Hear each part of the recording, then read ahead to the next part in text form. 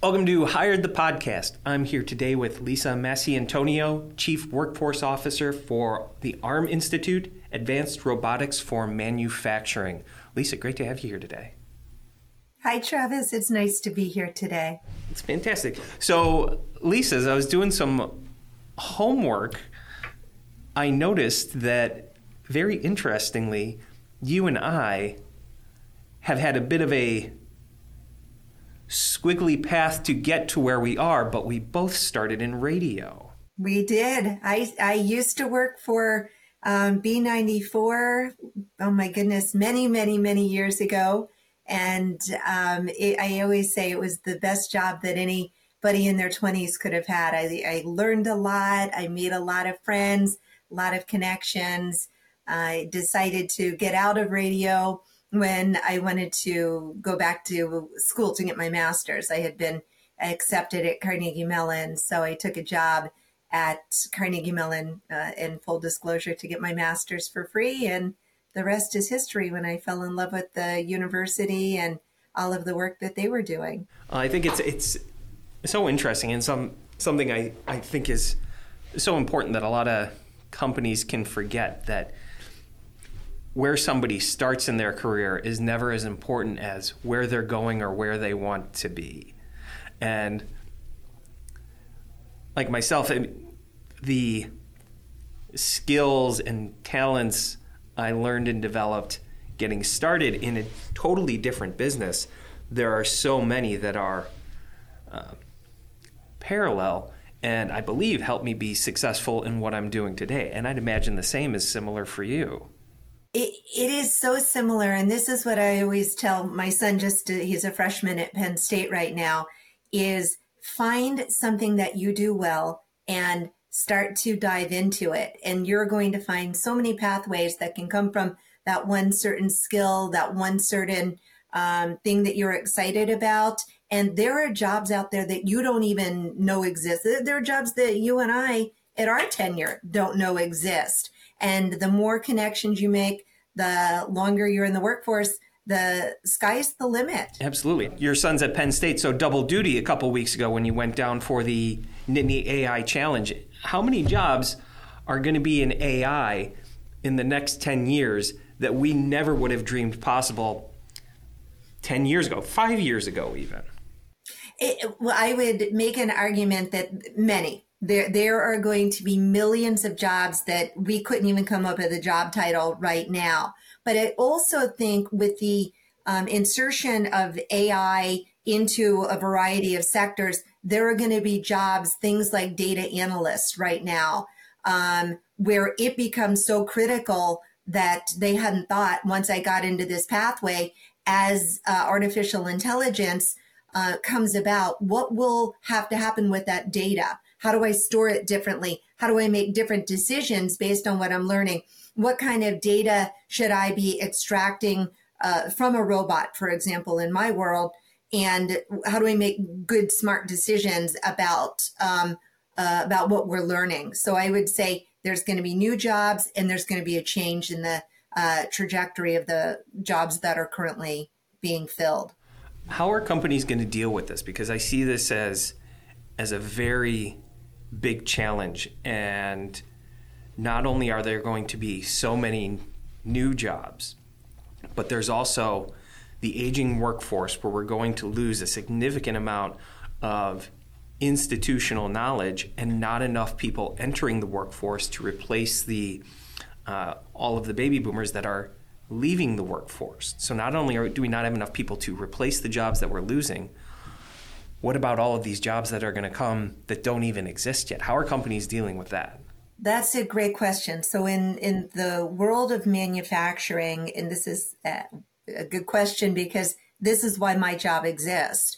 When you look at the manufacturing workforce, we don't have enough people to fill the jobs that are currently in the world of manufacturing. With the big push to reshore and to start up entities in bio, in the semiconductor world, how do you make a determination between having an automated process using a robot or other automated solution versus bringing new people to the fold, and how quickly can you ramp them up to take on these new kinds of manufacturing roles. And it's striking that balance that's going to be so important because, as you said, succession planning in old day manufacturing made perfect sense. And Travis is getting into either a new line or Travis is going to be retiring. How do we reskill somebody to fill Travis's shoes versus we've got, 50% of our workforce with 10 years on the horizon of them getting out of the business, but we only have about 6% of millennials and Gen Z saying they would get into manufacturing. So you've got to really look at that delta to figure out how do you strike that balance of finding people, retraining them, and getting them into these roles where they're maintaining and running the robots or working other facets of manufacturing versus we know these jobs are dirty, dull, dangerous. People historically don't like to stay in them. Well, then that makes really good sense for something to be automated. In the world of semiconductors, we're starting to look at some of the sensitive materials or things that might be more gassy and dangerous. Let's quarantine those sections off and only use automated solutions because we know that they bring with them certain kinds of challenges and certain kinds of dangers for a human. So working all aspects of the skill shortage and that supply gap that we've got in manufacturing is something that is near and dear to my heart, and it's what we build all of our solutions around. So best time to plant a tree was 20 years ago. The second best time is today. I think the manufacturing industry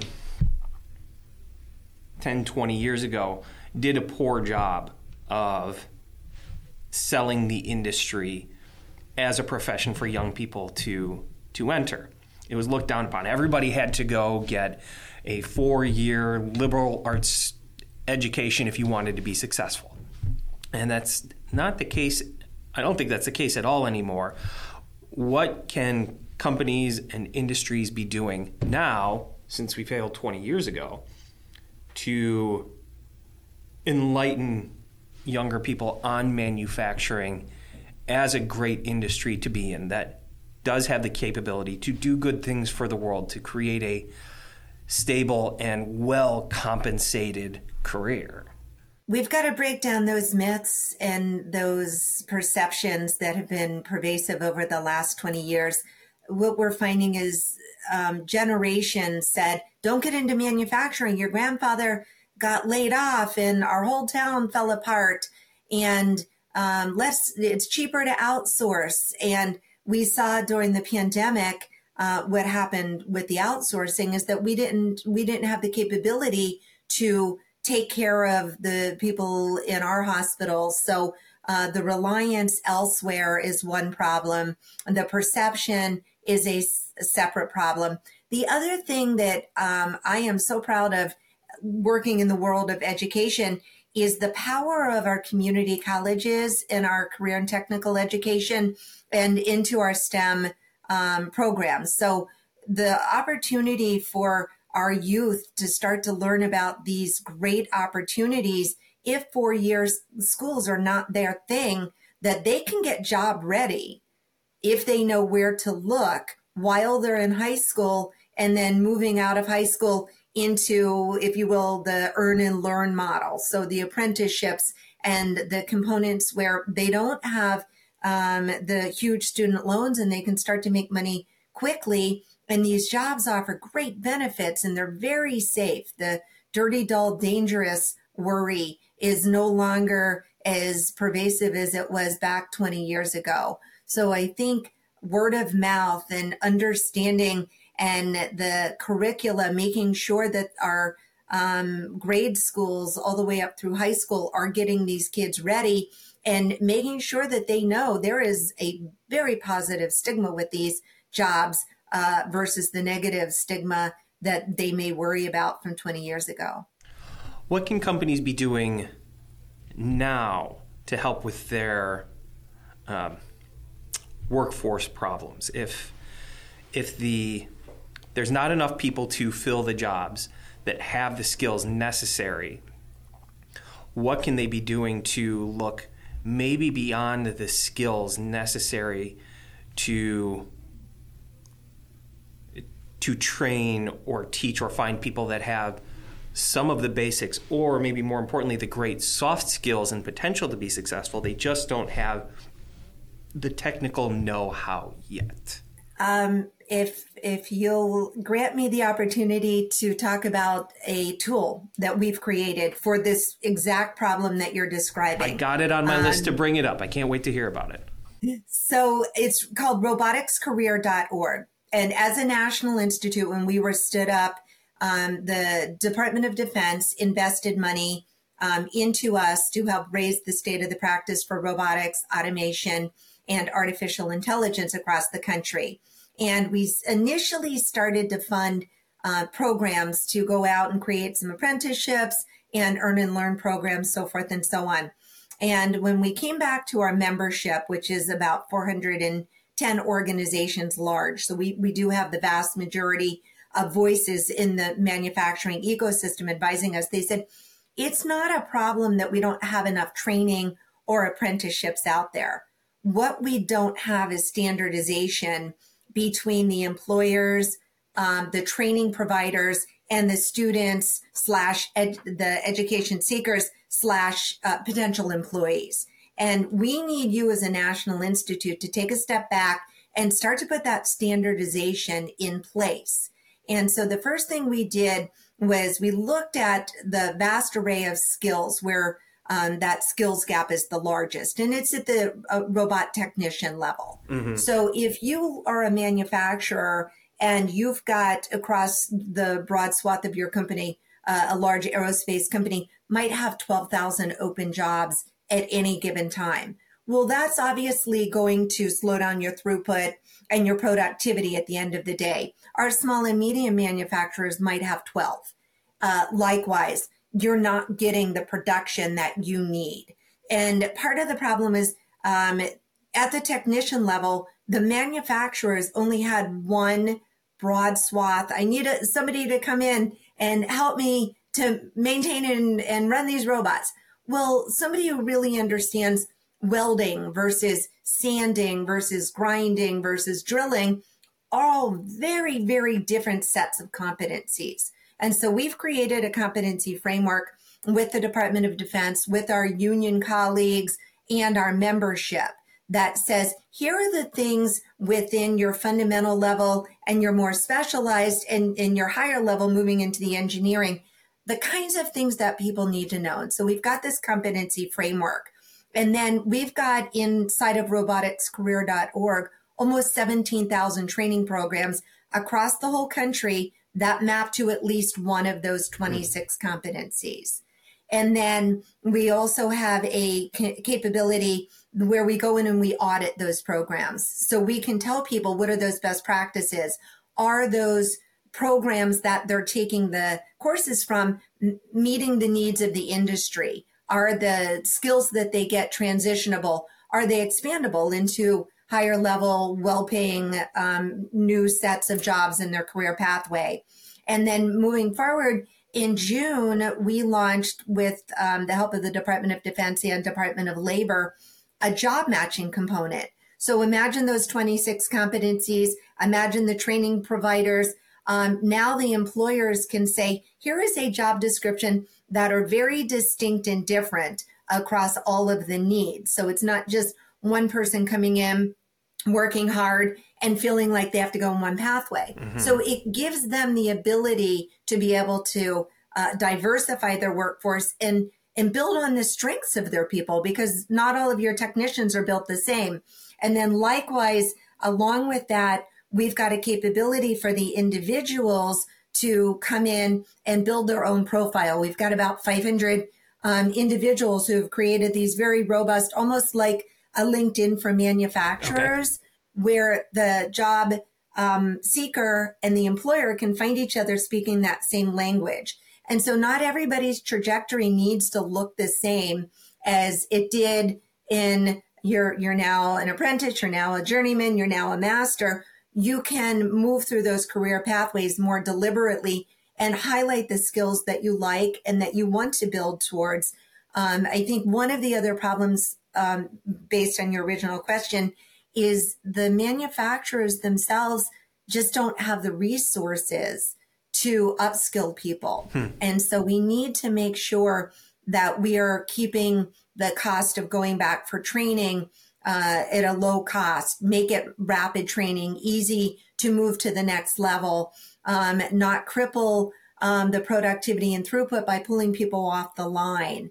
And so you'll hear a lot about things like micro-credentials or rapid training, and those are key elements sprinkled in with the 2-year degrees and the CTE programs and the high school programs that are helping to move people through those career pathways in ways that we can help to shrink that skills gap. Is that something that's available to anyone or only available to members of ARM? It's free to everybody. The jobs themselves, we've got about 2,000 jobs at any given time that people can go in and apply to. They are pulled from a lot of the major sites, as well as our manufacturers going in and putting their job needs into the system.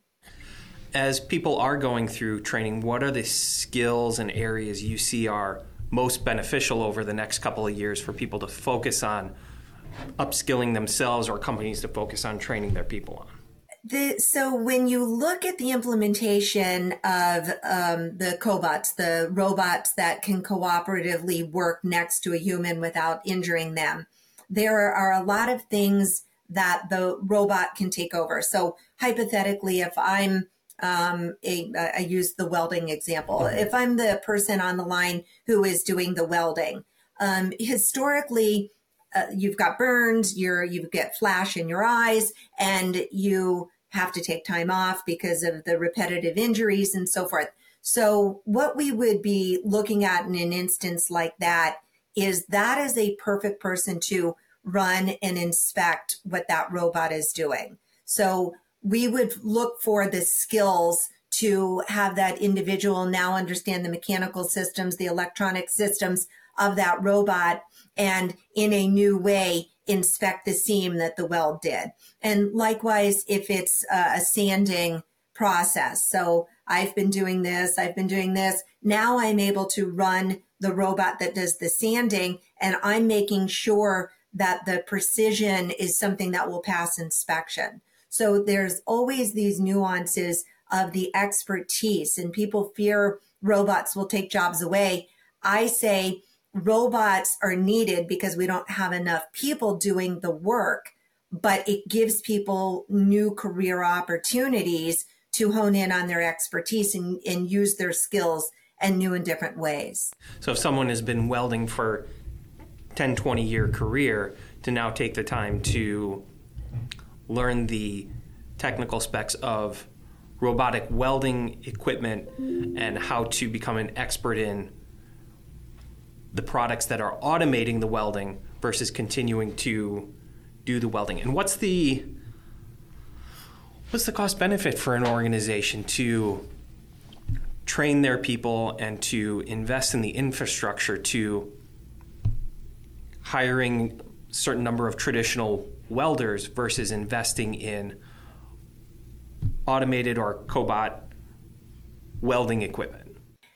I would say don't automate for automation's sake. Okay. That's never a good fit, because some people have complained, hey, I bought this robot and it's standing in the corner and it's collecting dust because there was a company who came in and told me I should buy it.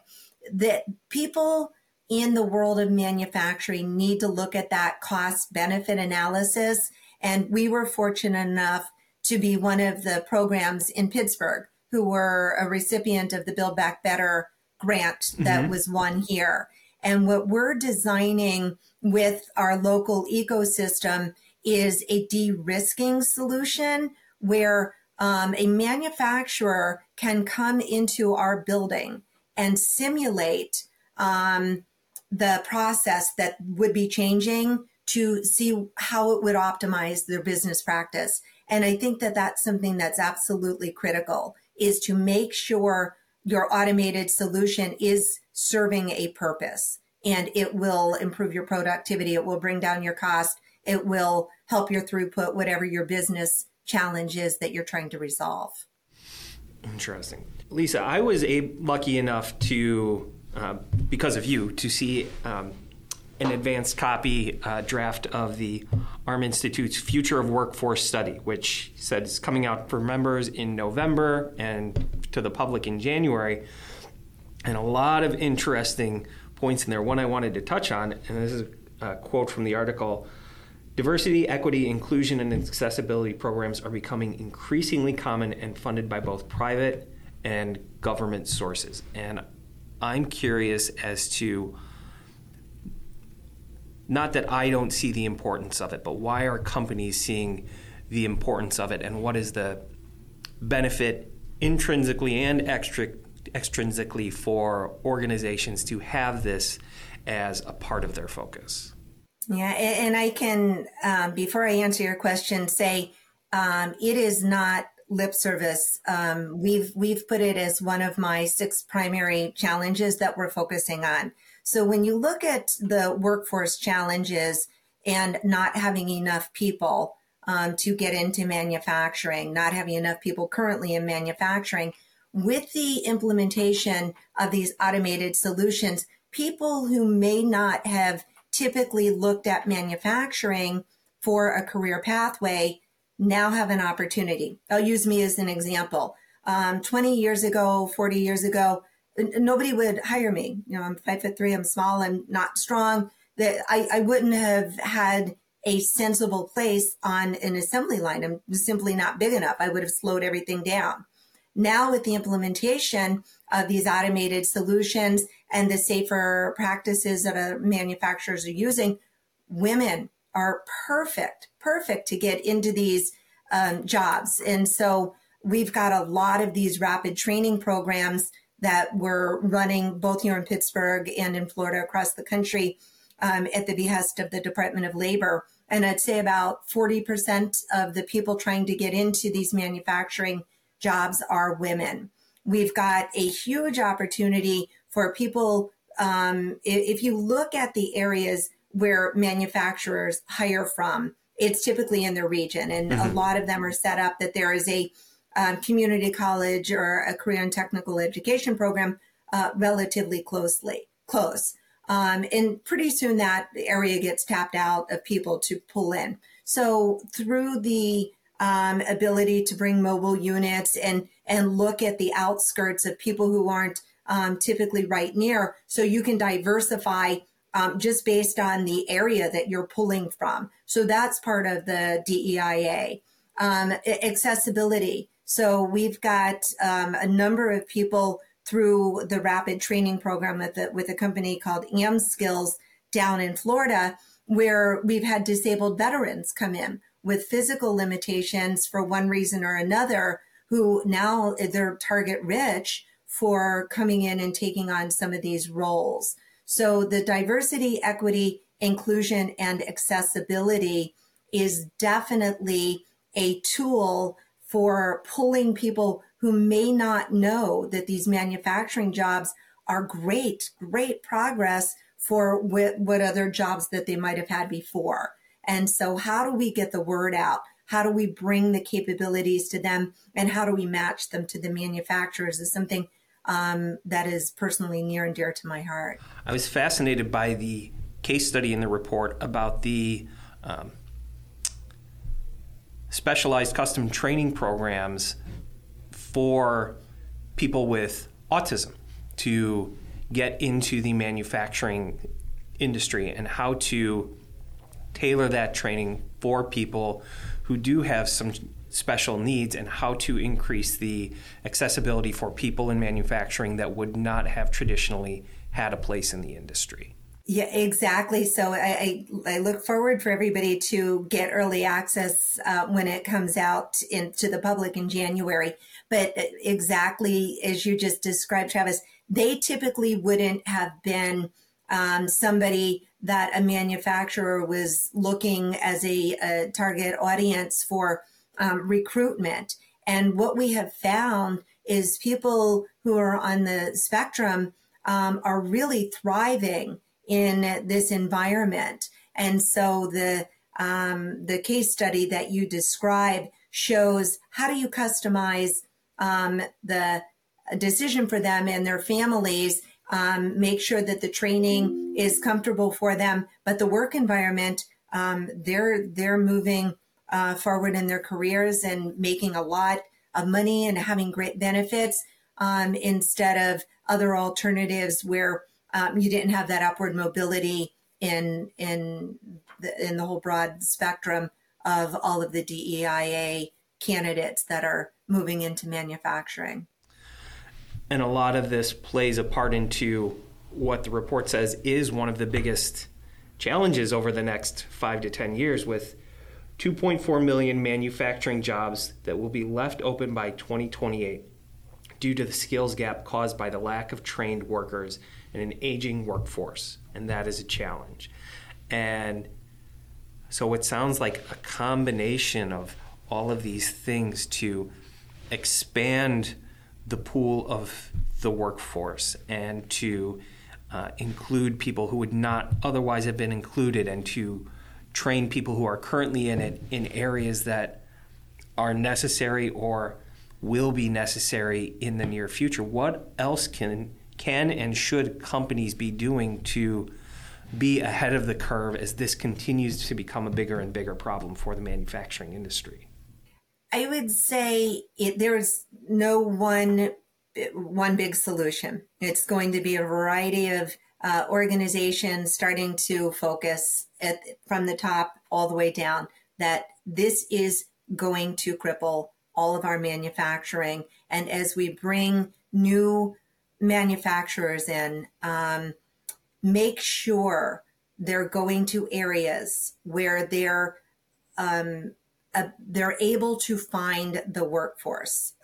We're working with the Carnegie Mellon Block Center right now to focus on what we call the talent supply chain, the talent pipeline. Mm-hmm. So I'll give you a perfect example.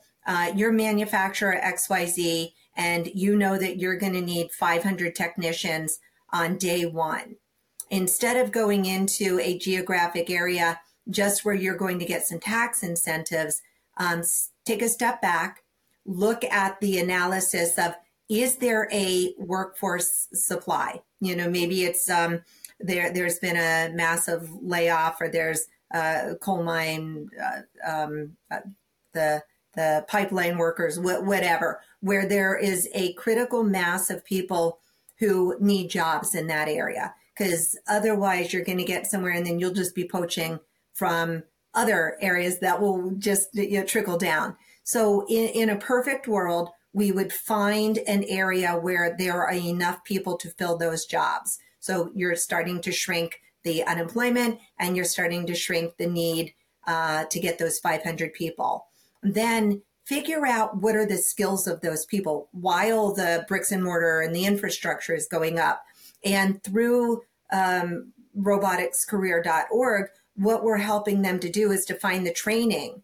As I said before, not all 500 should be doing the same thing. They should maybe be doing 85 different things and having, a group of people with a certain set of skills. So how do we take the local training or pull training in from across the country we know that they need, get them ramped up, get them ready, always have a training facility on site so that upskilling isn't quite as cumbersome as people are moving into these new roles, and making sure that the employers and the employees are matching their skills as one so that everybody can be productive on day one. And what we learn from that can help to influence the policy of how the manufacturing environment can grow and thrive quickly without continuing to starve themselves from the right employees. And then what they're designing, make sure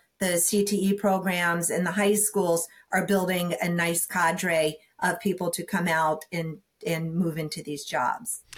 It's such a happy medium, and I see companies on both sides face this challenge where the more people there are, the bigger the pool to hire from, the more expensive it is to manufacture there versus to go out into the middle of nowhere where it's incredibly cheap to greenfield a facility, there's nobody to hire there, and it's incredibly difficult to find the right people. What advice would you give to help companies find that happy medium where it can be not difficult to be profitable manufacturing their product and still find a great pool of people for their workforce?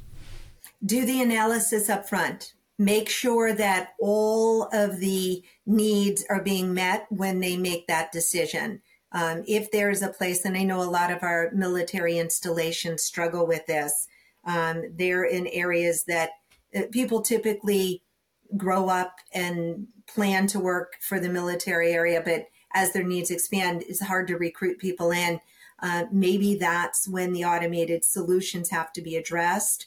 So if they know that they're not able to fill that skill with a human being, build in and design. So I'm always going to be talking about striking that balance between automation and the worker, because both of them can benefit each other. There it is, the line, to benefit the organization and the worker. It's a difficult balance, but if you can find it, that's where the most successful organizations and people can really thrive. Right. And when we talk about the future of the workforce study, that's one of our underlying elements, is to make sure when we look at the next 10 years, what we're suggesting to the employers, we want to make sure that the training providers are moving in that same trajectory, and that we're building a pool of workers and the students are learning what they need to do to be successful over the next 10 years. So you have to rise the tide for all of those audiences at the same level. Otherwise, you're going to have an imbalance where the worker may not ever be able to catch up with the technological changes that are taking place in the environment for a manufacturer in our case. So you want to make sure that they're all becoming more mature and they're all speaking the same language and moving the skill sets accordingly. Yeah, not to take us down a whole new rabbit hole, but with the implementation of Industry 5.0 now, we're zooming past 4.0, which was a brand new term not too long ago. How are people keeping up with these skills that are changing so rapidly? They finally develop this skill, and it's already an outdated skill, and they have to learn 2 or 3 new things. This is what keeps me awake. This is why I'm so impassioned about what I do, because coming from the world of working at Carnegie Mellon for so many years, the brilliance of the technologies we see across all of our research institutes, not just Carnegie Mellon, but all of the major research universities, it gives me great hope for our future generations of what we can do. But if we're not bringing the workforce along at the same pace, this skills gap is just going to get bigger and bigger and bigger, because we need to keep the individuals on pace with the technological changes. And I don't have a crystal ball. I think roboticscareer.org is an amazing tool to help to shrink it in our realm, but we need everybody thinking along the same lines across all sectors and starting to make sure that skills gap doesn't grow anymore, and we don't just throw up our arms and say, outsource everything, because we don't have the people to do it. We did that 20, 30 years ago, and now we're bringing it all back. So reshoring everything back home. Let's hope we don't have to do it again. What is ARM up to over the next couple of months, other than putting out this great report in November? So in general, our biggest event of the year, our member meeting, is in November. It's here in Pittsburgh at the Wyndham. And that's where we start to talk to our membership about where we've come over the last year, and we roadmap for the future. So from the technology side, what projects are we investing in? What are the key elements of artificial intelligence and machine learning and system-to-system integration, all of our technical thrust? How do we move it forward in a way that's meaningful and valuable for our organizations. From our standpoint, now that we're rounding the curve with our workforce solutions, and we've got all of the capabilities in roboticscareer.org at least phase one, we want to move it forward. What can we do in the next generation of our capabilities that's going to benefit our ecosystem? Tell us these challenges. One of the things that is interesting is, so it's kind of like, okay, we did our job well, is at the same speed that the gap is growing. We also have instances, like I mentioned, XYZ manufacturers moving in and people can't get ramped up fast enough. Mm-hmm. So as we feed the pipeline, so what is our play there? So we'll do a lot of focus groups and workshops with our membership to figure out what can we do as a national institute to be impactful? What can we invest in? How do we pull the needs from the Department of Defense, our primary funding sponsor? What other agencies are looking at these set of challenges? So that's our big activity in November. What we learn from our members are going to start to drive the next generation of our skill sets. We're building out, we reside next to Carnegie Mellon's Manufacturing Futures Initiative and our local manufacturing extension partnership, Catalyst Connection. We all reside in one building called Mill 19. We're in Hazelwood. Another thing that we're doing is the work cells, so the de-risking center that I described in our manufacturing mm-hmm. hub. We've got, we're building out an artificial intelligence data foundry. So the physical infrastructure is growing and becoming more mature on our end at this point in our life cycle. So all of the technical work cells that we're designing, one of the things that I'm impassioned about is to make sure that there is a learning component with each of those activities. So we're designing for adult learners experiential capabilities in each of those technologies. And with the help of RK Mellon, we're going to be designing K through 12. So we want to make sure the folks at the kindergarten through third grade have a very safe environment that they can start to learn about robots. From 3 through 6 or 3 through 8, a little bit more touchy-feely, maybe some of the Lego games and things that they can get their hands dirty with. And then 9 through 12, in a perfect world, we want to make sure they're coming in and we're providing them an opportunity to become job ready. Mm-hmm. So we'll be looking at the needs of the manufacturer and making sure we're designing inside of our building the skills that they need. So over the next year, those are my big thrust areas. That's exactly what we started talking about. How do we prepare ourselves for, let's plant the tree now so that in 20 years it's there for us. You're exactly right. And to come back to your point about the competition at Penn State, that I had the pleasure of being one of the judges. It was called the Nittany AI competition. I am very, very hopeful as machine learning and artificial intelligence become more critical across all of our sectors. Boy, these young adults, they are superstars and they're so creative. The sky's the limit for them because they're not focused on a niche need in their company, and they can really look across the broad swath of opportunities. So when you talk about planting the trees across all of our universities, all of our CTE programs, all of our community colleges, boy, are they producing some stellar young adults. Yeah, can't wait to see what they do. Lisa, this has been tremendous. If somebody is interested in reaching out to you, what's the best way for them to find you? They can find me, and this is very, very long. So it's lisa.masciantonio@arminstitute, all one word, .org. Or just go to roboticscareer.org and you'll be able to trace it to me and my team. We would love to hear recommendations. We would love to answer any questions. Would love to find new collaborators, any way to move these capabilities forward. Lisa, this has been tremendous. Really appreciate it. Big thank you to Noah Cuff, our producer, and this has been Hired the Podcast. We'll see you all soon.